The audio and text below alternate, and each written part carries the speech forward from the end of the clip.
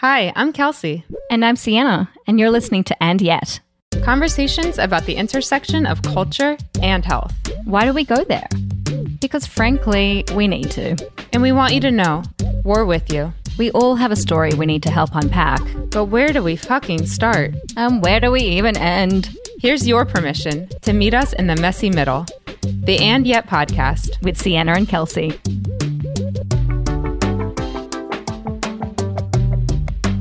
So the last week has been pretty hectic in the news, and I feel like that's the last week or the last 2 years? Yeah, last 2 years, and I just feel like that's representative of pretty much every week. Every Monday morning, I'm like, well, that was a pretty fucked up week. Right. Oh and my here God. we go again. Exactly. And it's like you go to bed at night and then you wake up and the first thought in the morning is what happened today? Or what happened overnight, or what happened yesterday. And it's always my first, okay, what are we going to hear about today? Totally. And often, Monday mornings I'll be feeling a little bit more motivated than other times in the week. Good for you. Monday mornings are the worst. I don't know. I'm just like, anyway, I'll then look at the news and kind of just get that sinking feeling again. And I just feel like it's this kind of Groundhog Day repetition and desensitizing because of, the crap that's going on a daily basis. And I feel sometimes really, really exhausted by it. I don't know about you. Absolutely. And it's hard to process because it is becoming normal. And I think that that's a really scary time in our history when we start to normalize shootings and we normalize outrageous texts by our president and like all these things that are not normal and should not ever be thought of as normal. And like you said, we're just becoming desensitized. Which is a great segue into our conversation today. So today we're talking about a topic centering around a concept called compassion fatigue, which really is what it sounds like. It was originally kind of created as a way to describe what a lot of people, specifically working in the medical community, experience, which is a feeling of burnout and eventual complacency as a result of their everyday experiences dealing with traumatic experiences and kind of that empathetic notion when they're dealing with their patients. Having to be a constant caretaker or care provider, I think is something hard to always have to be on in those moments. Absolutely. So that's kind of originally where the concept came from, and then eventually got widened to a more kind of general sense of just, again, fatigue and burnout and complacency that the general population can feel as a result of consistent trauma, like what we just talked about. So the reason we wanted to record this and talk about compassion fatigue is because we've just recorded the episode, We Believe You Even If Your Doctor Didn't. And that's truthfully one of kind of the crux episodes in why we wanted to create this podcast in general. Kels, I feel like you give a really great description of I think initially we wanted to do the podcast more from a health standpoint, and then we realized that we had so many other topics that we wanted to cover, and it's more how cultural issues relate to our health. I'm somebody who has struggled immensely with the medical community over the past 15 years or so. It took me over 10 years to get diagnosed with endometriosis. I sat in doctor's office after doctor's office begging somebody to help me and being turned away. And so I have just like a lot of animosity towards that community. But I'm also starting to realize that this is a top-down effect. And why is it that the community is treating us this way? And why is it that medical providers aren't listening to us and kind of wanting to examine the flip side of that too? Exactly. So this is as much about the why, because we're not saying every person in the medical community, A, can't do their job, or B, is crap, or C, doesn't give a shit. It's clearly not. We both know incredibly talented and passionate and empathetic people in the medical community. But it's looking at the why, and it's looking at the flip side. This is not an easy profession, and we don't want to profess to hate on that genre of work when, we're not doing it ourselves. So there's got to be a reason that this is a very prevalent feeling. And it is really hard work. I think it is difficult to show up every day and give that much of yourself to somebody else, or to multiple somebody else's in this case. Yeah. And to that point, this is a very widespread thing, depending what study you look at, it's affecting up to 40% of medical workers, and then take it to the ICU and you're looking at up to 70% of workers in that field. So that brings us to our guest today, Dr. Natalie Martinek, who is an absolute superstar. And we were introduced by our wonderful producer, Ginny, who has been fortunate enough to meet Dr. Natalie under a variety of circumstances and even studying together. But Dr. Martinek is a wellbeing mentor. She's a coach. She's an educator, specifically for physicians and healthcare professionals. So she understands this topic better than anyone. She's originally from Toronto, but now lives in Melbourne, Australia. Woo, woo, woo. She has a PhD in developmental biology, and she's also the founder of a new app called Safe Space, which we're really, really excited to talk about a little bit later in this episode. Welcome, Dr. Natalie. We're thrilled to have you. Thanks for having me.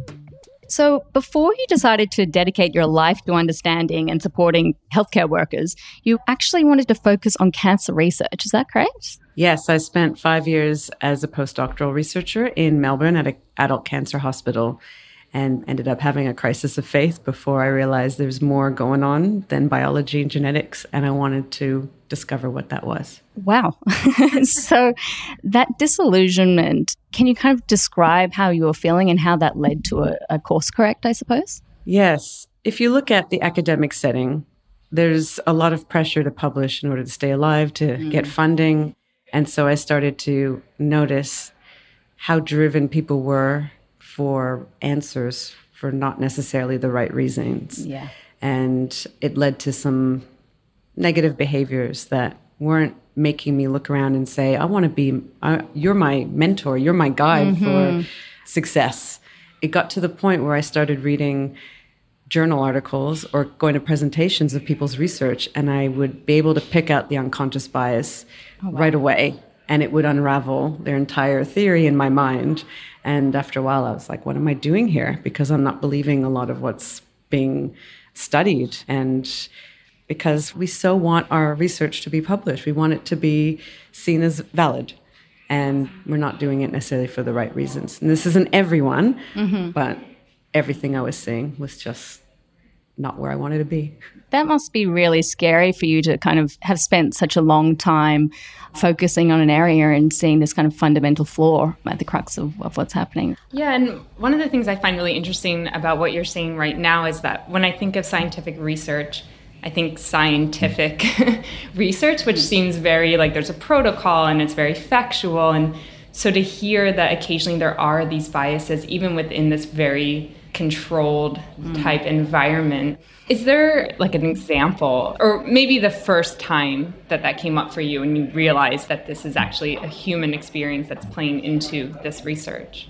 Well, because I was studying an area that most people found unsexy, because people like to follow what's sexy anywhere. True, that's what's trendy, right? Even in academia, in science. So I was able to see things in a way that people weren't thinking about because I studied the area outside of the cell, what's happening outside of the cellular environment where everyone's focus was what's going on inside. Let's control it. If we control it, therefore we can change outcomes. Because of that, I started to recognize what people were doing to recreate, say, cancer scenarios using mice or using tissue culture cells. And I was like, but this is the disease in progress. This isn't addressing the source of the problem. This isn't reproducing the natural environment.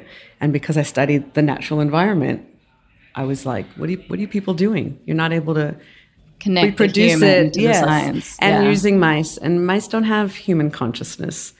You know, right. Zebrafish don't have human consciousness. So how are we addressing this? I'm not trying to cast doubt on all science. No, but I hear you. This is what my experience was. And so, it created a sort of ethical crisis. Why are we spending all this money, time, energy, sacrificing animals or insects, which is what I was working on at the time, in order to go through something that may not be meaningful for the patients downstairs waiting for treatment or going through treatment, and also experiencing the secondary effects of those treatments. So I became more interested in what their experience was more than what their biology was. Totally. But even with that in mind, when we're speaking to the topic of compassion fatigue, do you believe that there is a biochemical reaction the way that there might be when you experience general anxiety or depression? Is there some type of physiological explanation for compassion fatigue? It's more of a constellation of symptoms. So compassion fatigue that doesn't get dealt with will lead to depression, anxiety, which you can, everything's biochemical, everything has biochemical reaction. But compassion fatigue is not something that you can go, here's a pill for that. It requires a variety of therapies and supports to overcome the effects of that and regain your feelings again. Right. Your capacity to feel. So it's kind of symptom based. In terms of diagnosing it, it would be, really assessing it, somebody's life holistically and looking at indicators and symptoms and kind of diagnosing it in that way? There's an assessment tool that looks at compassion satisfaction and compassion fatigue. So it's how well you're going with compassion. But it's not quite accurate because there's more to it than just being exposed to trauma. Explain to us this, I don't want to say theory because I think it's actually very true, but this idea of compassion fatigue. Yeah, there's a few definitions. I mean, there's been a few experts, and I haven't published in a journal around it. My authority comes from observation and then noticing trends in all caring professions that contribute to the symptoms of compassion fatigue. So it really has nothing to do with compassion, because if you're truly expressing compassion, it energizes you. So you can't get fatigued by it. It's just the denial of the feelings that facing distress or human suffering brings up in you that creates the loss of empathy or the reduction in empathy and the ability to be with someone when they're in distress. And then when we shut that part of ourselves down, we're not able to feel anything over time. We become numb.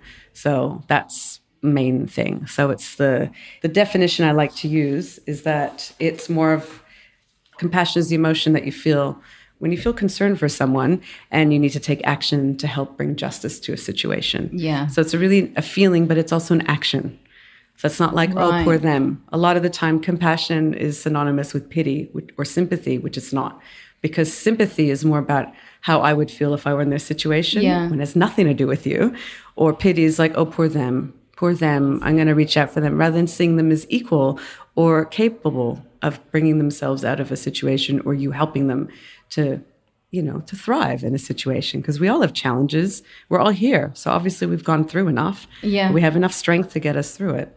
Or we're very good at co-opting people to help us do what we need. Either way, these are survival skills. So compassion fatigue results from not being able to deal with the emotions and not having the self-care practices to keep us in a recharged state or get us recharged at the end of a day after experiencing distress, suffering, trauma. Makes a lot of sense. So how is the medical community today being taught about the role of empathy? It's more now than it ever was, but it's not in widespread in curricula. It depends on the initiatives within the community. They're taught that empathy is important. They're taught more about the science of empathy, that empathy can be broken down into more cognitive and more feeling-based. Sorry, the science of empathy is I know. kind There's of a science. term. Yeah, because I think of empathy as being such like a feeling, a spiritual, I don't even know how to put it into words. So I had no idea that there's like a science behind empathy. Yeah. And again, there's no harmonized definition of compassion or empathy. So I like to use the one that makes sense to me based on what is consistent. So empathy is your ability to imaginatively experience the world from someone else's perspective. It's what is experienced when one feels other people's pain as well as their joy. So it's not about how you feel if you are going through what they're going through. It's like everyone's in their own bubble and you're taking a glimpse inside their bubble. You're seeing the picture of what's going on in their life, what's contributing to their experience. Yeah. But because no one could ever go through a similar experience as someone else, even if we have similar stories, we can't totally know what's going on for them. We could just imagine what it might be like for them and the feelings that will be stirred up. So it's a quality and a skill. So it's something that is innate within us at various volumes, and it's something that we do. So we empathically communicate, we empathically listen, we get into a space where we can receive what the other person is experiencing, the emotions, and our ability to reflect our understanding or what they're sharing with us is an act of empathy. It's necessary for building trust and a therapeutic relationship in any helping profession. Well, and along those lines, because I think part of maybe what contributes to compassion fatigue or burnout with empaths is it does become this exchange of energy, and we tend to take on energy at a larger level, I guess. So I don't know, maybe you could speak a little bit to that as well and how that is contributing to what these professionals are feeling. Yeah. So think of empathy as a spectrum. Every emotion's on a spectrum. So we'll focus on empathy. And so there's the not enough empathy or apathy, where you just don't care at all, or you just can't even connect and you don't even want to connect. Yeah. And the other end is you just feel everything. So there's no distinction between your feeling state and their feeling state. You're perceiving. My husband and I feel everything all the time. And he's like, I don't see why you're upset. Yeah. So you're so influenced. You become influenced by the influx of emotion, because emotions are contagious. Yeah. So there's this thing called emotional contagion. And trauma is contagious as well. So if we are listening to someone share a story of a traumatic situation, if we feel any distress or anxiety or any negativity, anything that is not love or equanimity, we can absorb it, or, because it's activating something in ourselves, like the threat. Oh my God. Right. What happens if that's something happening to me, or whatever the stories that are playing out. So there's a sweet spot of empathy, which is, I know the difference between my emotions and their emotions. I know where I end and they begin. And my job is to be present with them. So even though what they're saying might be bringing up some stuff in me, I know how to park it and deal with it later. I'm here for them. So you maintain a focus on helping the other person. Right. You maintain a focus and adherence to your role. What is my purpose with this person right now? Whether it's a friend, maybe I've got the friend hat, or a therapist, or a doctor, it doesn't matter, a lawyer, teacher. I'm here to help, but I'm not here to give all my energy to that person. I'm here to do what is within my realm, within what I can do. But I'm not responsible for them, unless it's my own child. Yeah. But I'm not responsible for their development, for their growth, unless we have some sort of arrangement where I'm coaching them through something or helping them through a process. But again, it's up to them. Right. Well, and it's a little bit of their story isn't your story. Yeah. And I think sometimes that's a distinction that we struggle to make. Yeah. Especially when we read something or we watch a movie or we listen to the news and we can immediately identify with it. So as soon as we identify with it, we cease to be with that other person. We start to become self-focused. So empathy is kind of the doorway into, I see it as a doorway into compassion. Compassion is not automatically there. We have to feel what's needed before we know how to express compassion. And sometimes compassion is saying nothing or doing nothing. And other times it's stepping in and saying, this is crazy what's happening here. This is an injustice. And this is wrong and we need to do something about it.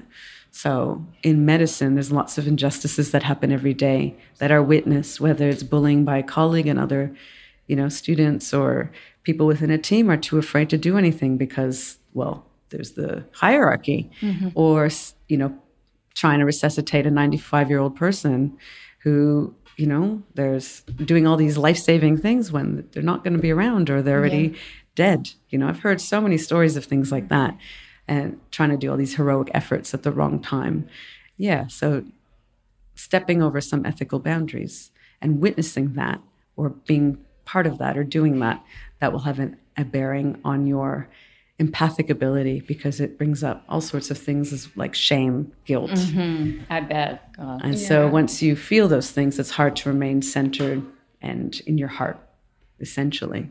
I feel like I'm just picturing all these medical professionals leaving their job at the end of the day in this fight or flight kind of mentality that's just, I don't know, like how do you wake up the next day and continue? It's become the normal. Yeah. It's normalized. It's the part of the training where you have all these really heart-centered, or most of the people who go into medicine, I imagine, are people who want to help. Yeah. They feel like they have something that they can give and help someone. But they're not necessarily learning about the role of empathy, and that empathy is required in order to know what's needed. Along with the education, the knowledge, and the clinical skills, there's a feeling, there's an ability to tune in to what's happening for the patient and being able to give them what's needed. So more of an intuitive element. And they're not necessarily taught that. They're actually taught, not formally taught, but what they end up doing is squashing those abilities and becoming more cognitive. Then that creates all sorts of anxieties, because there's parts of themselves that they become ashamed of. I can't be too intuitive here. There's no place for it. I have no evidence. It's not written in papers. So it leads to lots of crises, but it's not known that these are the crises. It's just depression, it's anxiety, it's, suppression through drug use or alcohol or overwork or perfectionism, approval addiction, you name it. And is the educational community beginning to understand this, or is it changing at all? Is there any hope? Yeah, there's changing. There's hope. Yay. There's always hope because there's enough people who go through. So I should say that compassion fatigue and burnout are used interchangeably, and burnout seems to be more of the subject matter right now. Yeah. But I see burnout as one of the contributing factors to compassion fatigue, and I see it more as abuse by the system, and that prevents doctors and nurses and health professionals from doing what they signed up to do. They went in wanting to help people, and then now there's all this admin, there's, crazy relationships, interpersonal conflict, crazy long hours, lack of sleep, that prevents them from actually getting that job done. That contributes to burnout. And then that is part of the overarching compassion fatigue. Right. And what we speak about in our episode, We Believe You, even if your doctor didn't, is sort of all the ways in which we often don't feel heard by the medical community. However, Sienna and I also recognize that it's a top-down, it's a trickle effect. They're not feeling heard, they're burnt out, they can't give each patient what that patient deserves in that moment. Yeah, could you talk a little bit about that aspect of it too? So if you read research evidence, and it's not just literature from the US or Western countries, it's from everywhere, that the empathic ability or the empathy, the scale of empathy actually reduces from first-year medicine onward. So imagine what it's like for a doctor to, when they eventually become a doctor and they're practicing, what their empathic capacity is. So that already tells you the training or the education that they go through. That's scary. Doesn't make space for the skills that are required, to the development of the skills that are required to actually be a healer. Because you need empathy to create that safe space, to connect with your patient in order to give them what's needed. And what's needed isn't necessarily a drug. Sometimes they have a story that needs to come out, and that coming out is part of the healing, because finally they have a space to let it out, and they hadn't before. And so when they're not being heard, or they feel like they're not being heard, then they don't open up in that way, or they shut down. So any healing potential gets shut down as well, because it takes two for that to happen. Now there's at different levels of training, there's more education, information, but the only way to develop empathy is to have experiences of it. So an ability to be in someone else's shoes. So you hear about doctors who become patients and they realize, oh my God, that's what I've been doing, because now they're experiencing the treatment that they never realized that they were doing to their patients, and they vow never to be that doctor again. So there's a grace there where they get to experience that, or they get sick, which, is not always wonderful, but if they're able to come out the other side with more of awakened, then they're the people who end up creating the shifts in their immediate institution or broader than that. So more and more people are getting burnt out, but when they recover from it, their eyes have been opened. And that's empathy. Yeah. Your patients, do they tend to be kind of self-aware and then come to you, or are they people that are kind of advised to go to you externally? Okay. Yeah, both. So a friend who's either worked with me, a friend of theirs, and they have had some success, then they would refer, or they see someone see something and they just get in touch. So we may not ever work together, but there's lots of conversations that go on privately, and then it raises some awareness on their end, and then, they go off and take that into their life somewhere. And eventually they might come back and talk to me again for like phase 2 of what I need to work on. So it just depends. Self-awareness is required, because most of the people will deny that they have burnout, especially when they're reading articles, because it's a depersonalized culture. Dehumanized. People have ceased to become people. The first experience with a body is with a dead body. What a great way to already create a disconnect between life and living and the doctor in training. So you start to see a person as parts instead of whole. So while medicine, or the way the training has come about, is really great at being able to subdivide things and people into symptoms or parts, they haven't been great at building people back up into human, rather than the person with depression, the survivor of cancer. These badges might be really important for some patients, but if the doctors only see them in that limited way, then how can they help them see them as a human who can thrive and transcend these diagnoses or these illnesses. Yeah. Because there's lots of people walking around who have illnesses but are happy, who are fulfilled, but they're still living. It's not stopping them from living. So unless we can see that possibility or potential for anyone, even if it never happens, how are we going to help them grow and get through stuff? Yeah, well, and that makes me wonder too, do any of your clients ever come to you? Do you call them clients or patients in your Clients, yeah. Okay. Yeah. I'm not that kind of doctor. Yeah. That's what we thought, but I wanted to be sure. But do your clients ever come to you because they're taking preventative measure, or is it always that they are in crisis mode when they get to you? They don't know they're in crisis, but they're in crisis. Okay. A lot of the time they're numb. They're emotionally numb, and they just stop caring. Yeah. You know, it's just very like, I don't really give a shit about my patient's stuff. They just don't care. And that alarms them because that's a kind of a newer feeling for them. Then it's now chipping away at, well, what helped bring you to this place?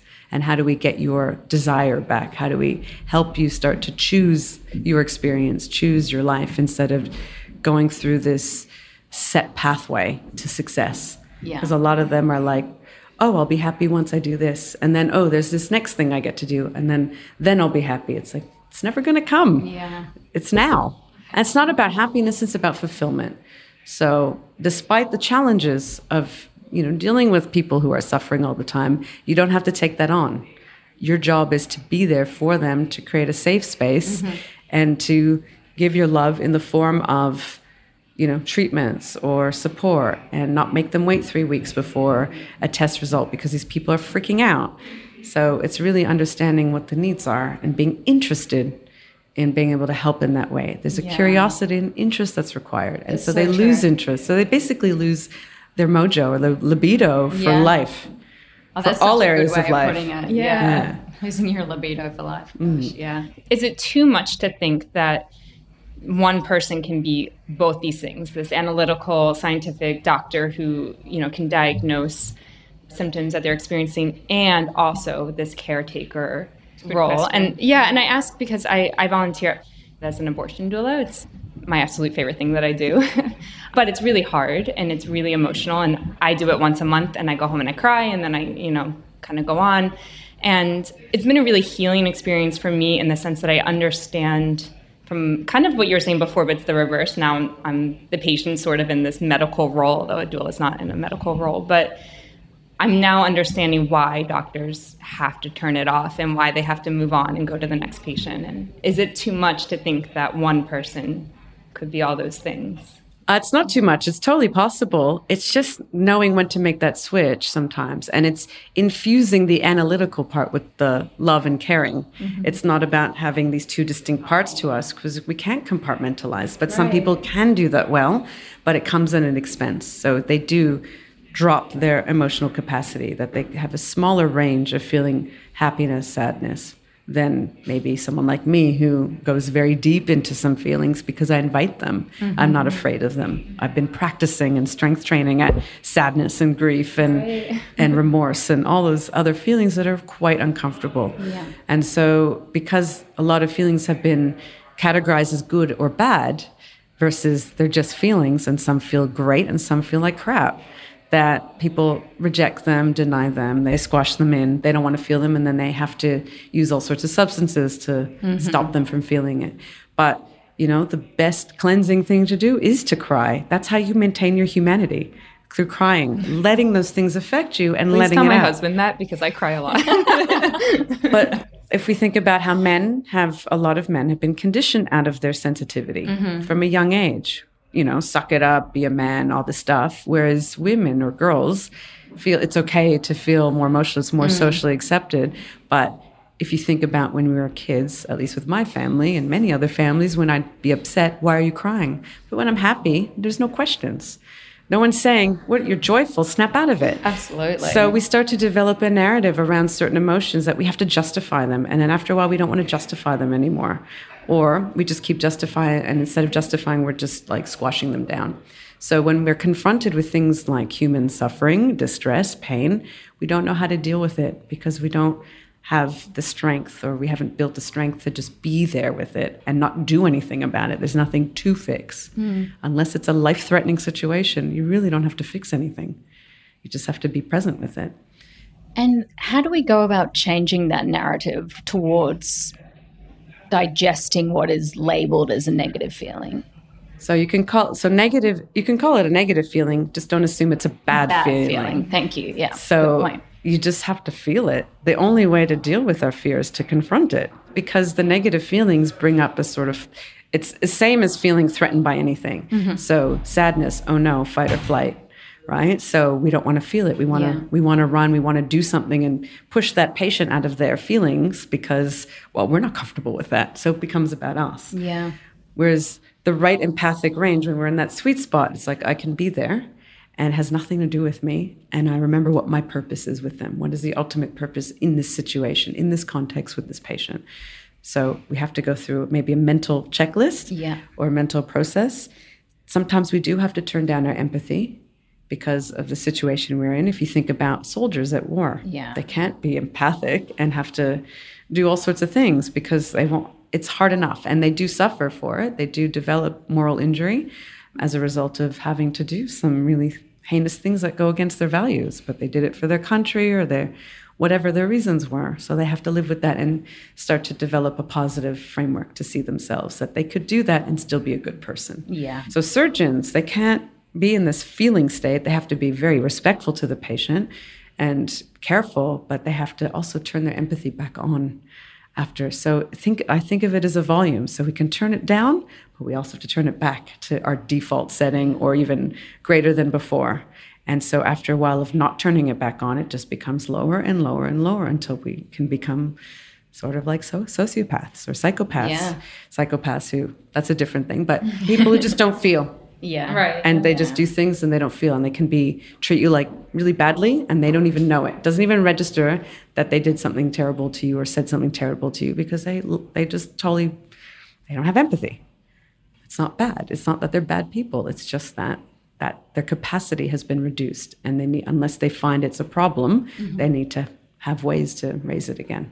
Well, and I also think too, like at least in America, and I'm sure it's similar in other cultures as well, but I don't know at what point in our society this happened, but we can't just have discomfort in our lives ever.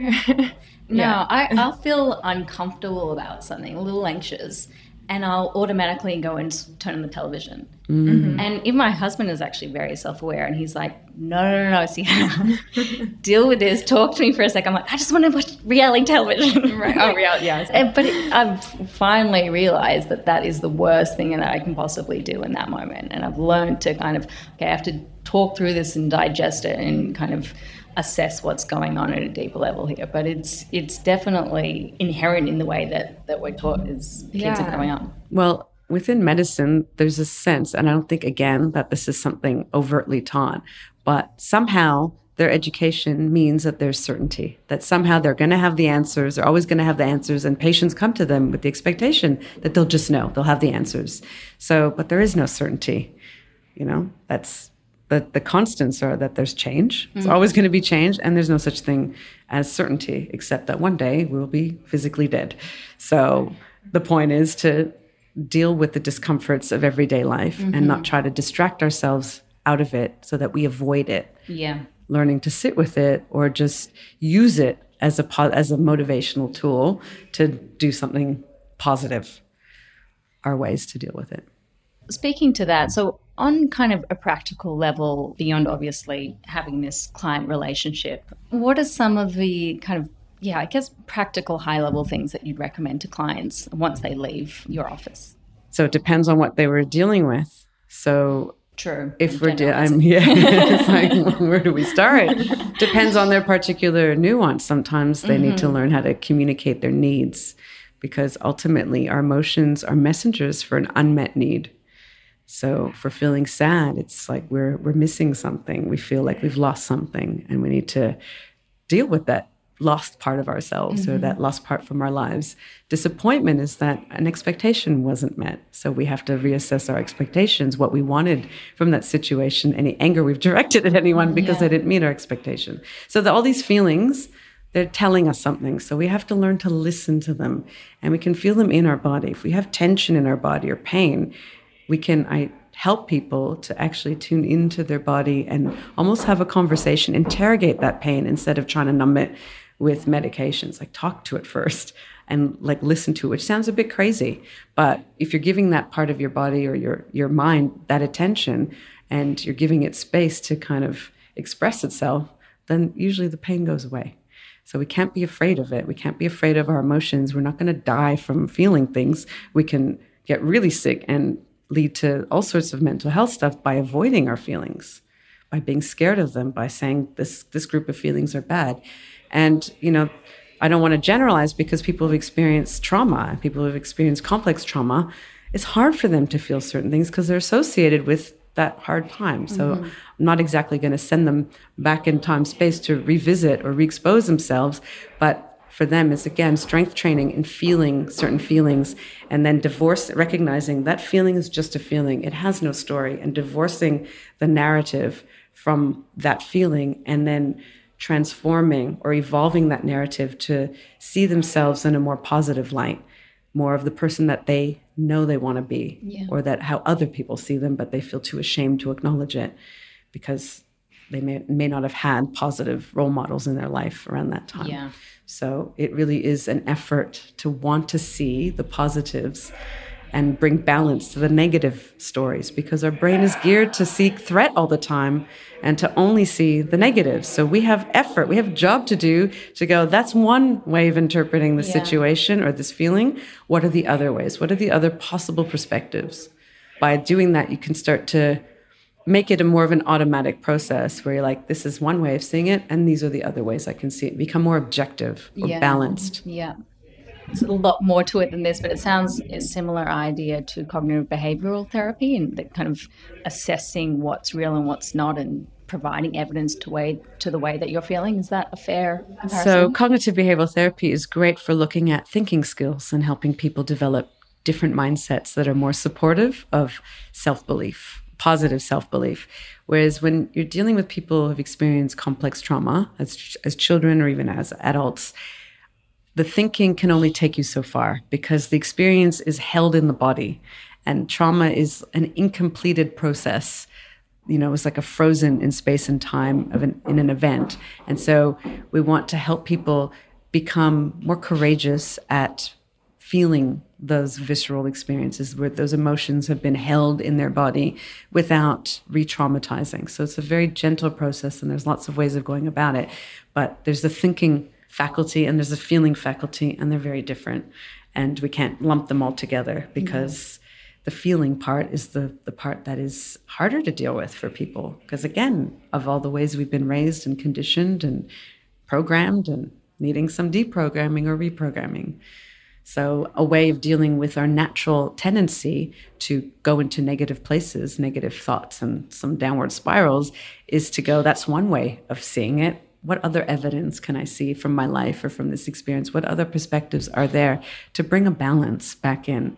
Because for every negative, there should be a positive. So we have to put a lot of effort and mindfulness to want to see a different perspective in our situation without denying that negative reality. Just like that, it can coexist with this positive reality that I have evidence for as well. So objectivity is something to strive for, to help us come into a balanced mindset around our life experiences. I love what you just said about courageousness when you're kind of going through this process. I think that's so true. Switching gears slightly into kind of thinking about compassion fatigue in the broader sense and what we're going through as a society, particularly in America, where it's a pretty chaotic political and social environment, and we receive constantly all of the negative information. It's very hard to switch off and not kind of get exposed to this constantly. I know I certainly feel overwhelmed sometimes, and I just need to put my head in the sand for a little time, and then I'll be able to kind of move on. But for a lot of people, I think it does become extremely overwhelming. Do you think this is a growing issue more broadly? I think it's always been around, but with media, how invasive and pervasive it is now. You can access it all the time. And let's look at the intentions of media. They're not necessarily there to make us feel better. They're there to, make money and doom and gloom and have a story and create stories out of nothing, spinning. So Again, compassion fatigue has nothing to do with compassion. It's more of empathic distress or empathic overload. So an overload of stimuli around or information that's quite negative all the time. So yes, we get negatively impacted by the news, especially what's going on in the country right now, that there's such, extremes of stances.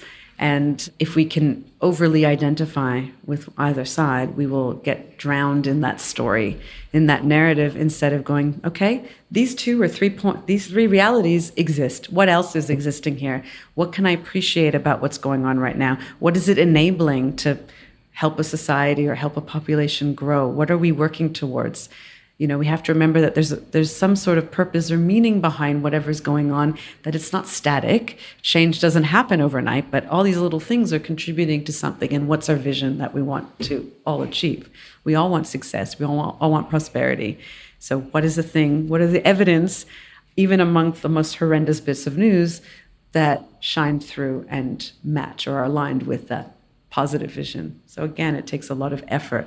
But if you look at bartenders, hairdressers, nail salon, they're all hearing our stories all the time. So everyone's impacted by our stuff. If they don't know how to kind of create a shield between, or a porous shield between what other people's stuff and their own stuff, then they will just internalize it. Because when you hear a problem, you start to think, shit, there's something I have to do about it.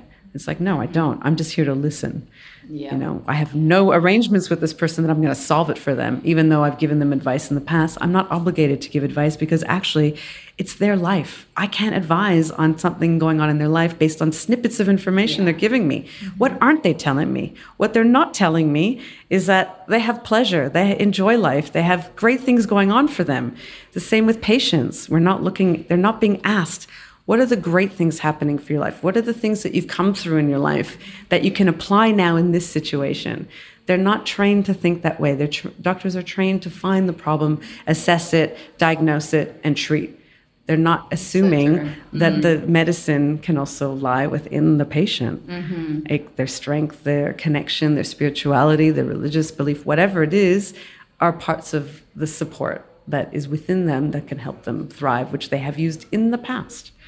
So if we're not asking what are the good things that we can see in this situation, then we don't see it, and we remain biased, and we make decisions from that negative bias instead of the best possible outcome. Yeah, and kind of brings back to your point about it's kind of inherent in human nature to focus on the negative. That's how our brain is geared. Oh, man. Tricky brain. Something wrong with that. Don't let it trick you. Yeah. Well, and I remember one of my favorite memes there's been so many good ones since he got elected in 2016. You shall not be named. Yes, does not deserve a name. But one of my favorite memes was how we're kind of alternating between rage and not feeling like you're doing enough. And I think right now we're living in these two high intensity emotions, and I feel like I haven't relaxed. So true. Yeah, because I feel like even in moments where you can be relaxing, you almost feel guilty for relaxing because there's so much that needs to be done. And how do we deal with that? How do we, preserve ourselves so that we can do more? It's a really great question. I think it comes back to, what do you think your purpose of life is? What is the purpose of life?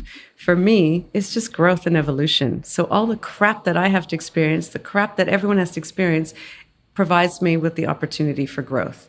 How I grow is by doing good things in the world. Do I try to save everything happening in Africa or in other places? Maybe, if I feel a particular calling. But I can only focus on what's in my own backyard. Start in your own home, because seriously, there's going to be stuff in your own relationships, in your own life, and it becomes so easy to start to avoid that. Like, they're not as important. That big thing is important, and that we focus on that. But I can tell you, when you work on yourself and you work on those little relationships, it ripples out. And it ripples out, and you start to see these positive changes and these positive things happening in your life. So even though there's always going to be problems, if there were no problems, we'd have no work to do. We'd be bored. Mm-hmm. We'd have a moment of peace and be like, now what? Yeah. That's why Eve had to eat that apple. She was probably bored shitless in the Garden of Eden. It's true. Yeah. So that's what we're here for. We're here for growth. So we need to be challenged. The world needs to challenge us. That's how innovation happens. That's what the human spirit can shine. Right. And that's ultimately what we're here to do. And when we're in that place, we're able to lift others as well. That's our purpose, to me. So look in your own backyard, focus on what's going on in your own life, and you will feel more satisfied with your ability to make positive changes, even little ones. That's all that matters. Because we can't heal everything. We can only do what we can, and not taking responsibility for healing everything in the world, just what we can do, and that's enough. So giving yourself permission to only focus on what I can do, because I can't spiritually develop for everyone. That's not my role. I can't grow for everyone. That's not my role. I'm here to grow and then bring that energy into everything I do and all my interactions, and that will benefit. Absolutely. I love that. I feel like that's such a great way just to, yeah. I mean, I especially love what you said about just starting in your home, because I think when I do feel overwhelmed about how much I want to do in the world, I take it home. Sorry, Matt, you feel it a lot. I mean, our pillow talk the other night was, what are you going to do to make sure there's not a Handmaid's Tale situation? And he's like, can I please just go to sleep? But I think it's important. It's you can have that conversation with your spouse, with your friend, with your mother, your father, whoever, and just start there. So I think it's important that we start small and hopefully have a ripple effect from there. But that's why we need community as well. So if there are people who, if you are called to a certain cause, like for me, I'm called to the cause of helping doctors heal, helping the helpers, because they don't necessarily know that they can do that for themselves or that they can ask for help. So that's my particular calling in my way, as much as I can. So start there and have a great team of support. So you've got to arm yourself with the kinds of people who will lift you up, but also help challenge you when you're going off on the spiral on, negativity, or I'm not enough, I'm not doing enough, and can help you see what you're already doing that is enough, that is quite substantial, and to help you bring you back into yourself. Because one of the ways we burn out is by feeling like we're not doing enough, and then constantly expending our energy doing things and drowning, really, instead of going, well, I'm doing what I can here. Oh, I think that's great. I'm sure Sienna and I both have a million more questions. So we could go on. Yeah. No, that was so wonderful. Thank you. Yeah. Thank you so much. I mean, is there anything else, or is there one kind of piece of tidbit that you'd like the listeners to go away from? You are not here to do anything alone. So you need to get good people in your life. You might have to pay for those people to be in your life, like a therapist, a debriefing specialist, a professional listener who will just be there. Producer, podcast producer. Yeah. And they're not necessarily your spouse, because spouses are not always good listeners. They feel you're like, oh my God, I need to help. And then they offer advice, and they're not able to validate or acknowledge where you're at. And sometimes that's all you need. So we can't expect our partner to do that unless we train them. In progress. Yeah. But it's worth equipping yourself with like a lifelong mentor, so they can always have your back, and you have a particular arrangement of what you need, what you expect from them and what they expect from you. Yeah. And that will help you in your growth. So we have grown up in a time where we no longer have those community mentors or those guides or those elders. And I think we're really missing out, and we're suffering. We have no guidance in becoming a parent sometimes, or we don't want to parent the way we've been parented. Who do we go to? Google, apparently. Yeah, and Google creates a whole other thing. Yeah. So we need, don't do this alone. You don't have all the answers. Work with someone to help reveal them for you, but not do the work for you, because that's not the point. I love that. Great piece of advice. Thank you so much. And just real quick before we go, if you want to just let people know where they can find you. And also we do want to talk about your new exciting app, which we know is a lot of work. Yes. So everyone can find me. I'm on Twitter a lot. I hang out on Twitter at Nats4Docs. I also have a website, drnallymartinek.com, or hello@drnallymartinek.com if you want to reach me. And I have an app that I've co-founded with an emergency doctor in Canada. And it's called Safe Space Health App. And it's for doctors, nurses, med students, paramedics, genetic counselors, psychologists, psychiatrists, you name it. Anyone in the healthcare profession. It's an anonymous space where you can dump your emotional baggage.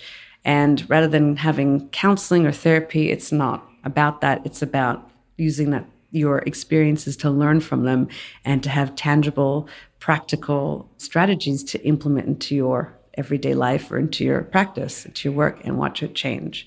So we're here to transform practice into the ways that you imagined you would be working when you decided to go into medicine or nursing or any other of the professions.